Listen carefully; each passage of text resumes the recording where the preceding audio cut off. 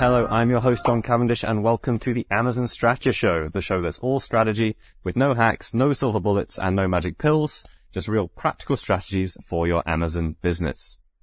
So, my guest today is a transplant like me. So, wasn't born in the country he currently lives, but has been based in Israel for, I think, 10 years. Maybe I got that totally wrong. He's been in the e-commerce space for 10 years and with SellerSnap for 5 years. And what they work on is repricing. And they've got some really cool repricing strategies, and I think one of the most advanced repricers out there. So I'm really looking forward to diving into how the technology works and how it's different from the competition. He also has an amazing dog called Nala, who's now been taken out from the back. She was very cute and in the back to start with.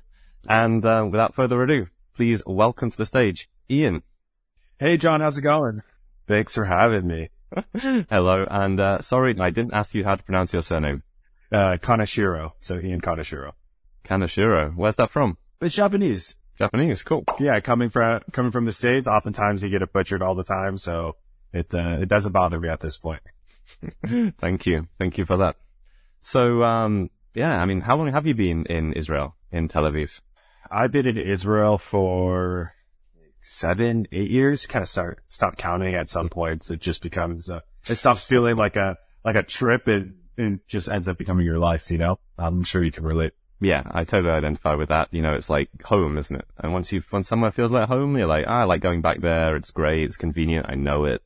Yeah, I love being based abroad. You have your sock drawer and you have your snap drawer, and that's basically all you need. Well, you need a few other things, but those are some of the highlights. Yeah, I like that. Just like 2 drawers in your room, sock drawer, snack drawer, home. Just don't tell the wife about the hidden snacks, you know? Oh, yeah, my wife likes Vietnamese snacks, so you don't want Vietnamese snacks. I mean, you do when you get into them, but there's some sort of interesting stuff, like very chili, spicy rice paper, different crunchy things. The chili rice paper is really good. She got me into it. It's like chili oil mixed with rice paper, and then just it's great. That sounds delicious. All the spicy and what would be, tagged as weird stuff from the East is the stuff I love to get into. Me too. Everything apart from the really fermented stuff with fermented shrimp is one of the most pungent things you can ever have in your life. Wow. Sounds delicious. So before I get too far into Vietnamese food, which I do love, tell us a little bit about SellerSnap and how you ended up there and what SellerSnap does. Sure. How I ended up at SellerSnap is, once I moved to Tel Aviv, there's a really big tech scene here. I bounced around through, a bunch of different roles from account management, sales in the tech space. Eventually finding my way to SellerSnap, kind of getting back to my roots of e-commerce. Sure. As a kid, I grew up kind of working, part-time summers, Q4s for, a family business, that was selling in the e-commerce space. They started out with catalogs, had a website, and then moved into Amazon before eventually selling the business. And, I was 15, 16, packing boxes, accepting returns, taking pictures for listings, that kind of stuff. Just whatever they need, just doing a little bit of everything. And it was just a really interesting transition because once I found SellerSnap, kind of found myself back in the e-commerce world, I really was starting to make the connection of all those years in the warehouse, what was going on. I really started to make those connections between, the logistics side and the listings and the product and how to market that. And then what the different types of, the technologies that you need in order to make that operation happen. Cause you go from very, hands-on touching everything to, touching my keyboard most of the day. And so, that was kind of a little bit about my background. But in terms of SellerSnap, what we do is we are an Amazon repricer. And in short, for anyone that doesn't know what that is, it's a tool mainly for resellers that attempts to get the buy box. So basically the buy box, again, for anyone that doesn't know, is on the right side of the screen. You have the option to add to cart or buy now as a customer. And so all these third-party sellers that are reselling goods that are competing against other resellers are fighting for that spot, in order to be that sale when the client clicks add to cart or buy now. And so in the background, there's a ton of different systems, including Amazon has their own Repricer and a bunch of third parties like ourselves that are using algorithms of various degrees and logic of various degrees in order to put our clients in that spot. And so where SellerSnap kind of separates ourselves is we focus on profit and profit margin by getting the buy box at the highest possible price by avoiding price wars. Awesome. I love that. So yeah, mainly you're for online arbitrage sellers, which actually from Seller Candy is probably about 40% of our clients. And, yeah, so what percentage of sellers are actually using repricers in your experience? Do you have any data for that? In terms of the resellers? Yeah, what percentage of resellers are using a external repricer? I would assume that I don't have any direct data on it, but just some anecdotal data is even sellers that only have, 10 or 15 listings end up using a repricer of some sort in my experience. Because as I mentioned, even Amazon has a free repricer through Seller Central. And so, because all of these systems are working 24/7, the people that are repricing manually tend to find themselves really quickly in a position where they need a repricer. So if they're not ready to necessarily go out and pay for one, they'll move to Amazon and use that repricer for free. That makes sense. So basically it's tech on tech. That's how I was going with that question. Like you're mostly bidding then against other repricers. So how do you avoid the getting into price wars? It's a really great question. Avoiding getting into price wars is a complicated topic. The reason is because what is the point of a repricer? The point of the repricer is to capture the buy box. And sometimes that means that we have to undercut our competitors in order to do so. But it also doesn't mean we always have to undercut our competitors. Yeah. So as a technology system, we have to make a decision what we want to do, what action do we want to take based on all the data and all the information that we collect. And so I'll run through a couple of really short examples just to kind of get our minds jogging around that. The first one is that, oftentimes with rule-based repricers, what we see is that competitors are using a system that's like undercut my lowest competitor by a penny, right? Yeah. So that is the start of the price war, because if you and I are on like 101. Yeah. Exactly. So if you and I are on a listing together, I undercut you, you undercut me, and we drop the price down. Now, in that scenario, a repricer doesn't have much we can do, right? We have to play that game. But where SellerSnap comes into play is that we see that this is happening, and we see that, you, John, you're using a rule that says undercut the competitor by a penny. Yeah. So you just see bam, bam, bam, bam, bam. When you make changes, they make changes, like tit for tat. Exactly. And so what happens is that we see that this is happening, and then we will move up in price, either to our max price or a portion of max price, or even your max price, depending on the different factors that we've already been able to kind of sniff out, so to speak. At which point, because of your rule, you'll come up with us. And then what we'll do is we'll then re-engage with you. We'll undercut you, let you undercut me until the price gets too low. And then we'll move back up in price, kind of restarting that cycle. So we'll have kind of a micro price war, but we're doing it at the higher price. And so sometimes avoiding price wars is a non-starter. You have to engage if you want to play.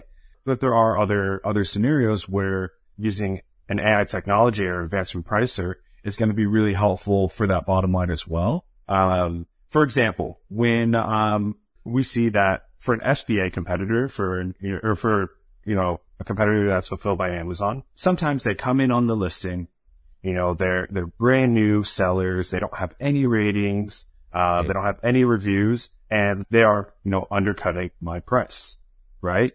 So maybe I'm at $20, they're at $19.99. But because Amazon, striving to be the most customer-centric company on the planet, they said, well, we want to provide the best customer service. So what are we going to do? We're going to give it to the tried and true seller, the FBA competitor who has a ton of reviews, really high ratings. And so I might get the buy box at $20, even though my competitor's at $19.99.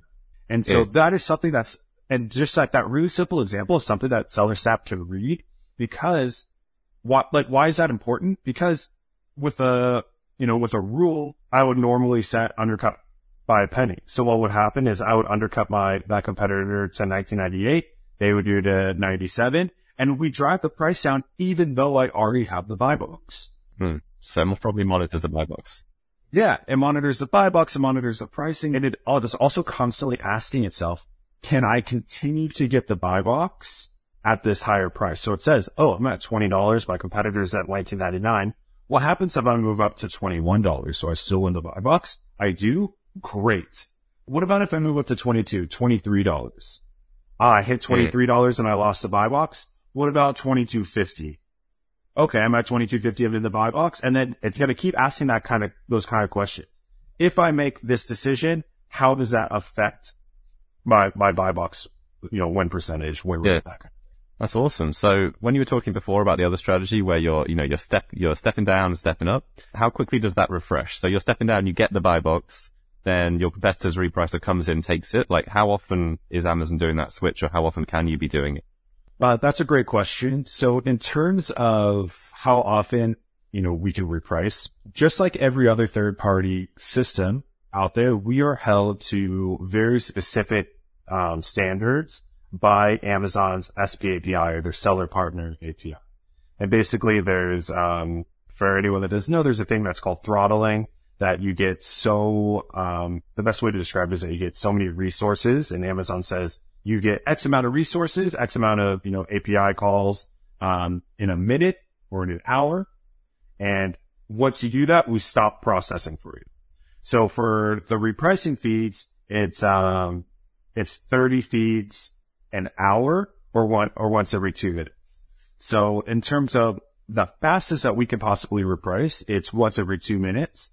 But the AI also sets its own repricing interval based off of, that 2 minute kind of like maximum refresh rate, you could say, and what our competitors are doing. So if you are on a listing, you're using a repricer that's only repricing every half hour, 45 minutes. There's no need for me to constantly reprice and be making price changes. So the AI is going to see that, say, okay, John, who is competitor X, is only repricing every 45 minutes. So let's back off. We're going to change the repricing interval and make that change later on.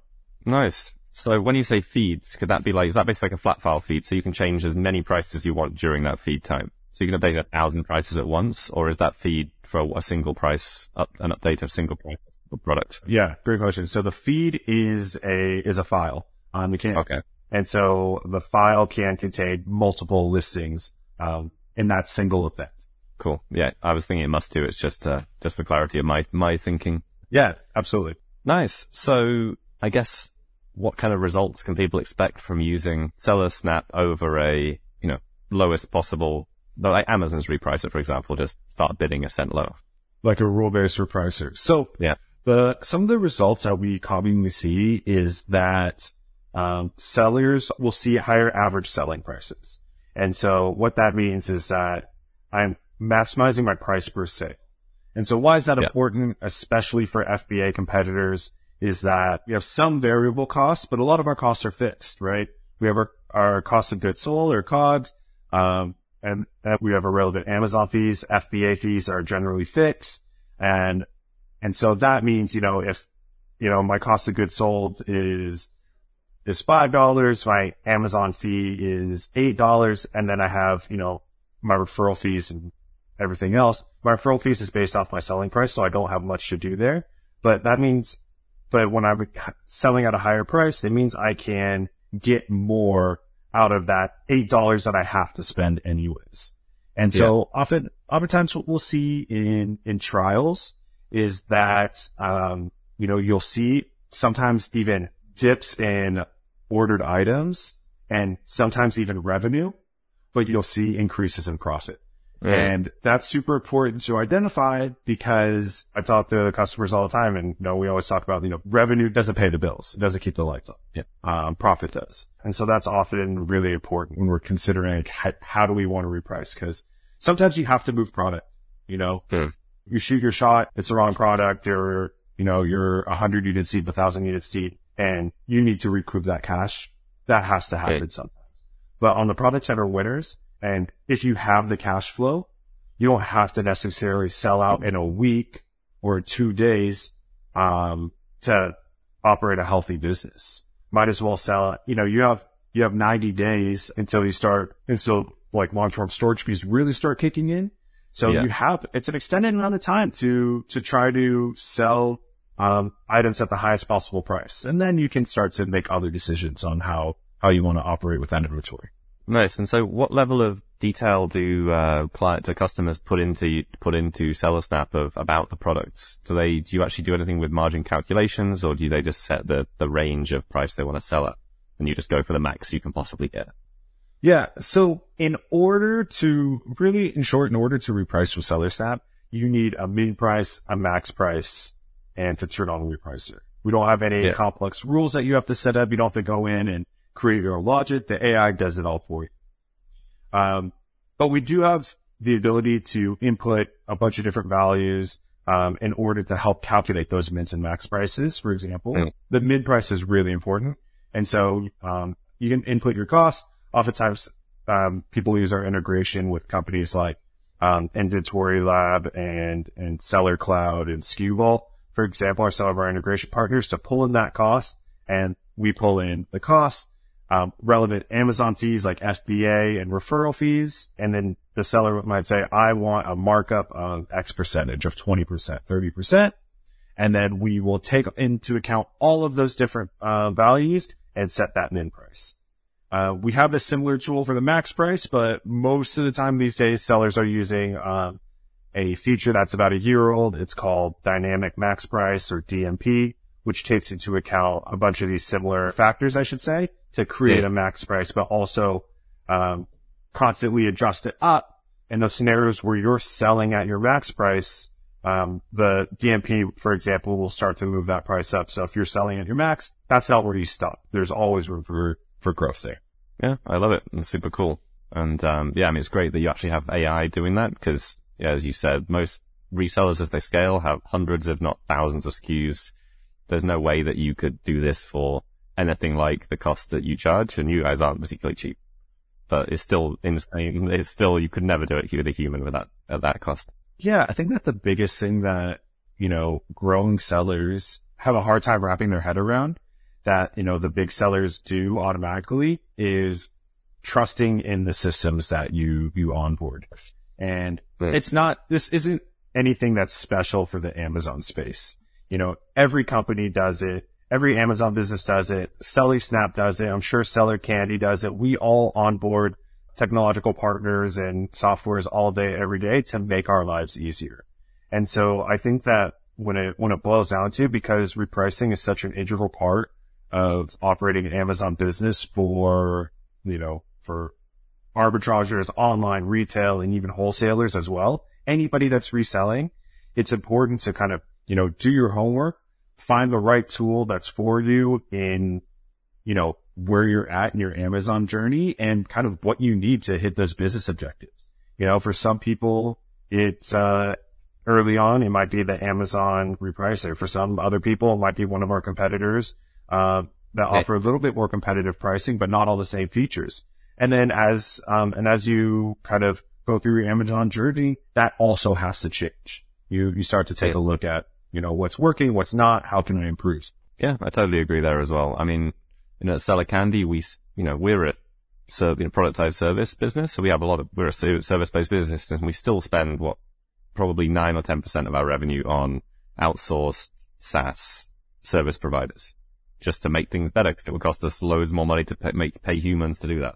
Yeah. 5 figures a month worth of just SaaS. Just CRM, for example, just our, your customer relationship management tool, HubSpot, Salesforce, Zendesk, customer service tools. You have, Help Scout and Intercom.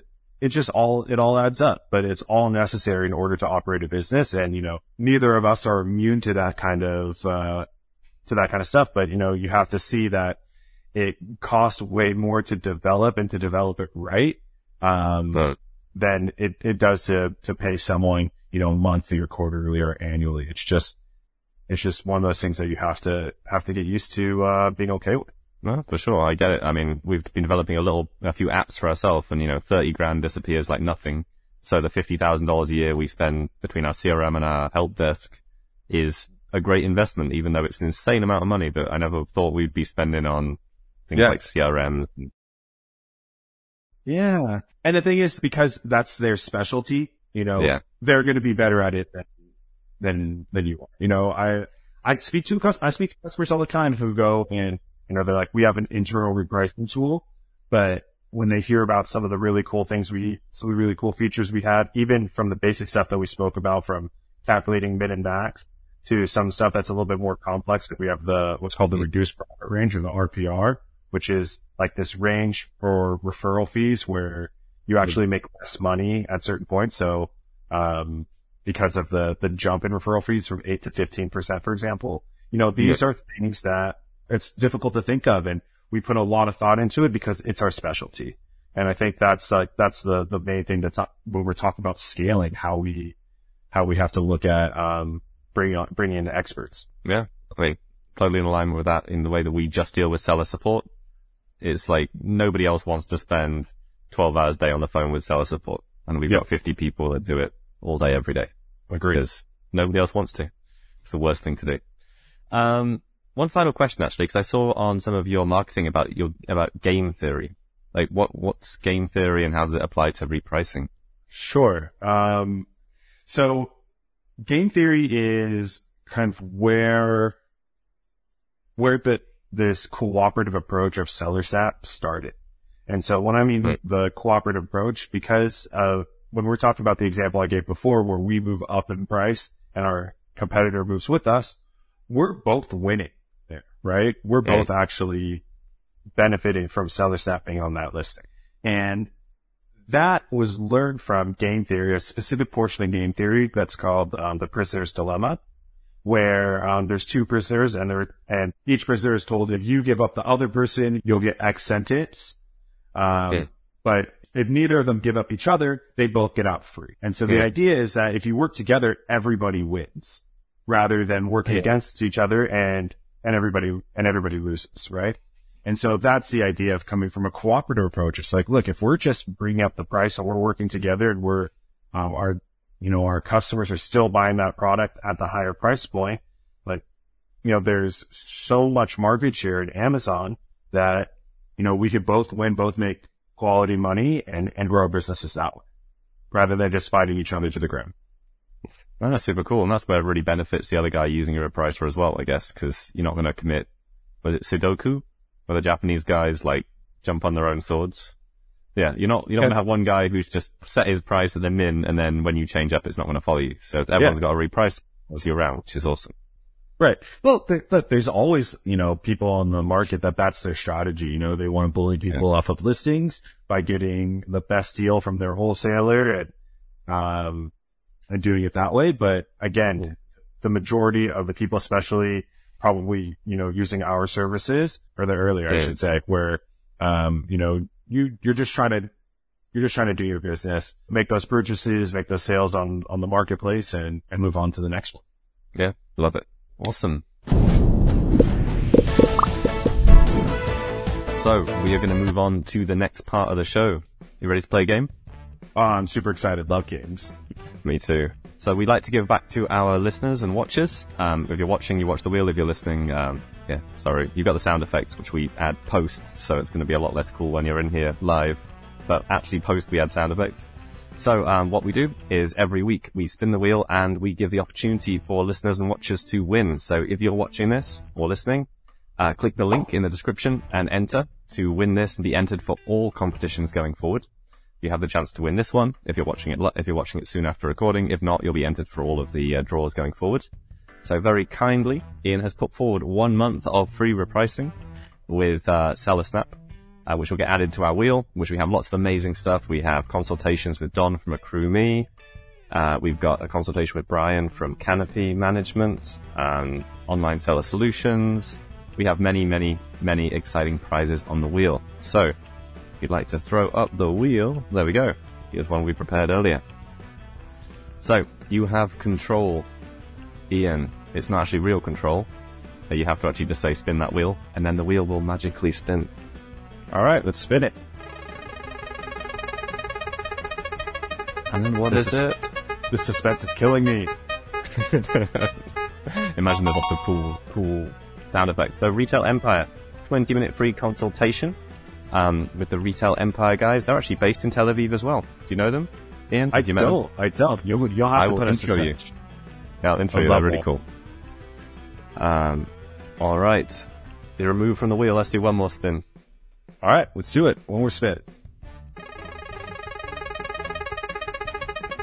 Imagine amazing sound effects.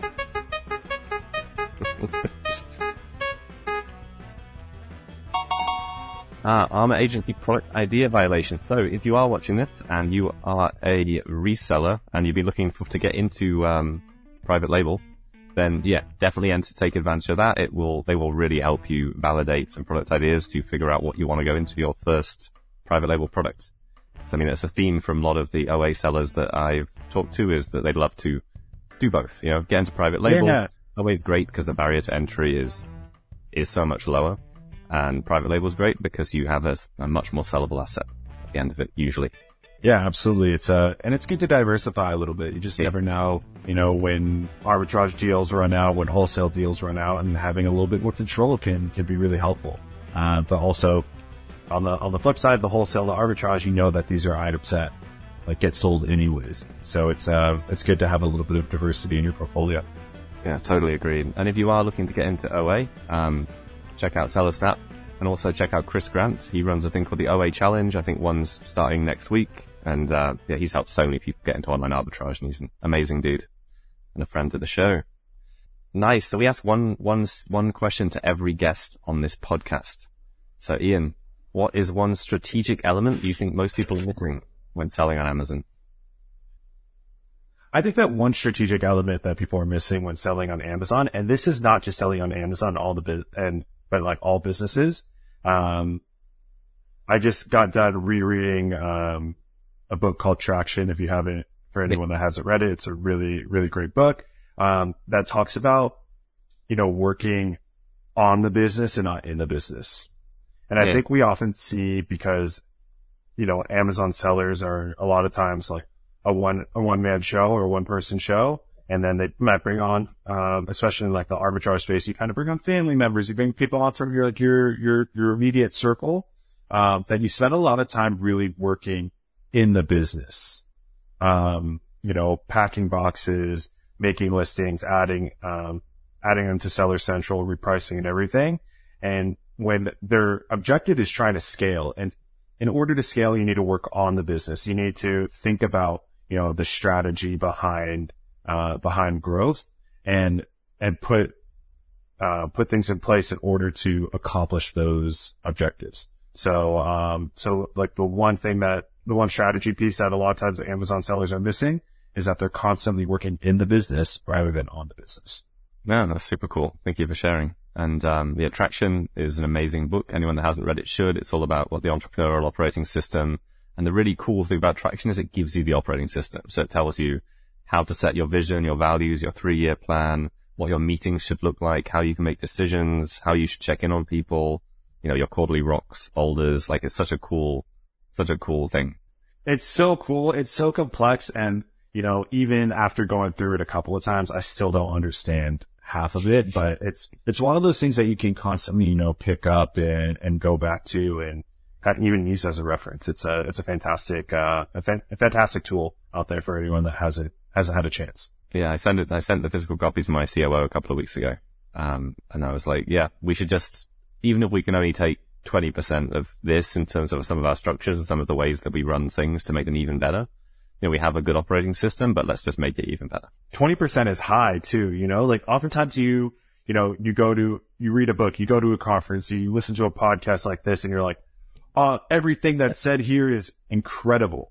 And then you go back and you sit at your desk and you're like, how do I implement these 10 things? But really, at the end of the day, you need to be able to take, one, maybe 2 things and implement those. And then once you've done that to completion, then you can turn around and implement the other things. Cause I figure the same way. I'm like, let's get everything done, but it just doesn't work like that sometimes. Yeah, totally agreed. I mean, I'm a big Tony Robbins guy, and I've been to a lot of their events, and I'm actually a leader in the organization during the team part. Mm-hmm. And, at the end of every event, after, 5 days, 14 hours a day, they make you write down your 3 to 5 things that you want to implement, and if you implement it, change your life or change your business. You know, out of 60 hours of content. Yeah, you have your notebooks are this big, and they're like, boil it down to 3, and you're like, how? Yeah. Well, if I did these 3 things, it would change my life, change my business. And I love that. So one final section, Ian, is our rapid fire questions. These are very complex, life on the line questions. No pressure, just quick answers. Let's go. Okay. Question number 1. What is your favorite Amazon niche? My favorite Amazon niche? Arbitrage. I'm not sure what the question was. So if you could choose no pictures or no reviews, which would you pick? No reviews. Reviews, can't trust them half the time. True. Name a country that starts with the letter S. Switzerland. Which Amazon marketplace is the next big opportunity? Japan. Pineapple on pizza. Yes or no? Yes or no? Absolutely. No doubt. A lot of passion there. Name something appealing about working from home. Doing laundry in between meetings. Name something you'd hate to find swimming around in your bathtub. Jeff Bezos. We've either got a very big bathtub or he's a very wide man. I don't know how tall he is though. We just a slight sidetrack. We got a life-size Jeff Bezos for our booth at Prosper Show this year because we thought it'd be a cool thing for people to come and take photos with it, but it was actually really good. Okay. But I don't know if it was life-size or not because it seemed like they made him the size big enough to fold into thirds inside the shipping package. They had a standard size shipping package and he was only about 5'10". And when you see him, he's very jacked, which means he might be quite small, but he kind of looks like a big guy, doesn't he? So it's really hard to Yeah, but his personality is larger than life as well. Yeah. Maybe he's like 4'11". He's just super jacked. I don't know. It's the vest. It's an extra small vest that he wears, that black one. The life is a kid size. Awesome. So Ian, if people want to get in touch with you, follow you around the internet, like what's the best thing to do? So if you on the internet, you can find me on LinkedIn. You can always reach out to our website as well, at sellersnap.io. We do offer a free 15-day trial for anybody who wants to give SellerSnap a go. No credit card down, no commitment. Just the commitment from us to provide, quality onboarding to give it a shot to try to, again, maximize profit, by avoiding price wars. And, you can always reach out to, either myself or our wonderful support team, and customer success team to learn more. Love it. Thank you. So please do go check out SellerSnap. I love seeing them at conferences. You guys have amazing booths. I remember going around seeing you guys last year. So yeah, anyone who's watching, thank you for watching. And that brings us to the end of the episode. Thank you so much, Ian, for being here, for sharing your time, for dialing in with you and your dog. And if you enjoyed the show and you're watching, please do rate us on whatever platform you're watching, whether it's YouTube, Facebook, Spotify, Apple Podcasts, and come back next week for another discussion. We are going to be launching season 2 in the coming 2 to 3 weeks, which is going to be a different format. So very excited to launch that and tell you more about it. So please do watch soon. And thank you, Ian, so much for being on the show. Thank you for having me.